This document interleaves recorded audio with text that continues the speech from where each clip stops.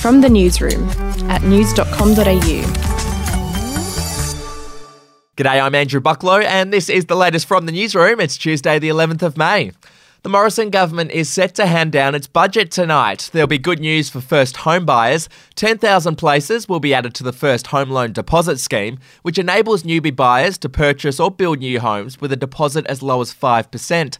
The government is also set to extend the low and middle income tax offset, meaning those earning between $48,000 and $90,000 each year will still receive a bonus of $1,080.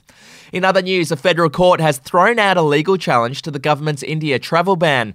It was challenged by Melbourne man Gary Newman, who flew to India in March last year to visit friends and is now stranded there. A judge dismissed arguments accusing Health Minister Greg Hunt of incorrectly wielding his emergency powers. The man's lawyers are now considering whether to pursue two other constitutional issues. The travel ban is set to be lifted on Saturday. A recycling facility in Western Sydney has been fined for making surrounding suburbs smell like rotten eggs. In the last month, residents of Eastern Creek and Minchinbury made 300 complaints to the Environmental Protection Authority about the foul stench. Inspections found the smell was caused by hydrogen sulfide in the recycling facility's landfill. The company was fined $577 and has been forced to make repairs. And to sport now, Japanese tennis star and world number 2 Naomi Osaka has said she's not really sure if the Tokyo Olympics should go ahead. The games are meant to kick off on July 23rd, but Tokyo is currently facing another surge of COVID cases. For me, I'm an athlete. And of course, my immediate thought is that I'd want to play the Olympics. But as a human, I would say we're in a pandemic.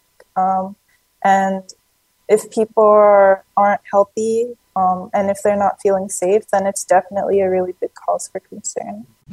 We'll be back in a moment.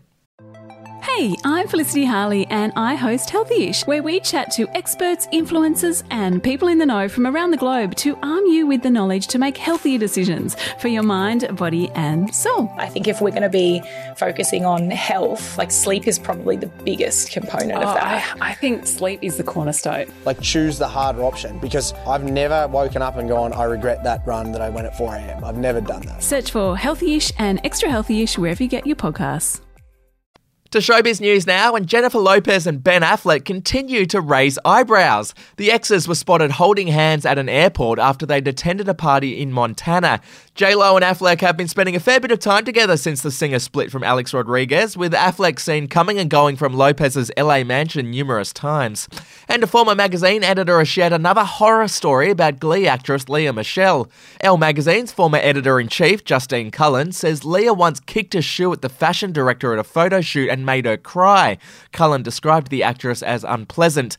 Michele has long been at the centre of bullying accusations, with a number of former co-stars opening up about her shocking behaviour on the set of Glee.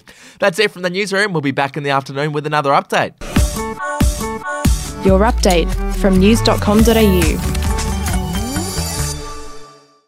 Are you ready to get an inside look at crime from someone who has investigated some of Australia's worst crimes? It was like Aladdin's Cave. The luminol found bloodied footprints and bloodied handprints on a wall, so it's just like a horror movie. Former homicide detective Gary Jubilant sits down with cops, crims, addicts, victims, small-time cheats, and big-town lawyers as they tell their incredible stories. My house got raided. Next thing you know, I got bail refused. Next thing you know, I'm on a truck to Parklea Prison. Listen to I Catch Killers early and ad-free on Crimex Plus on Apple Podcasts today or wherever you get your podcasts.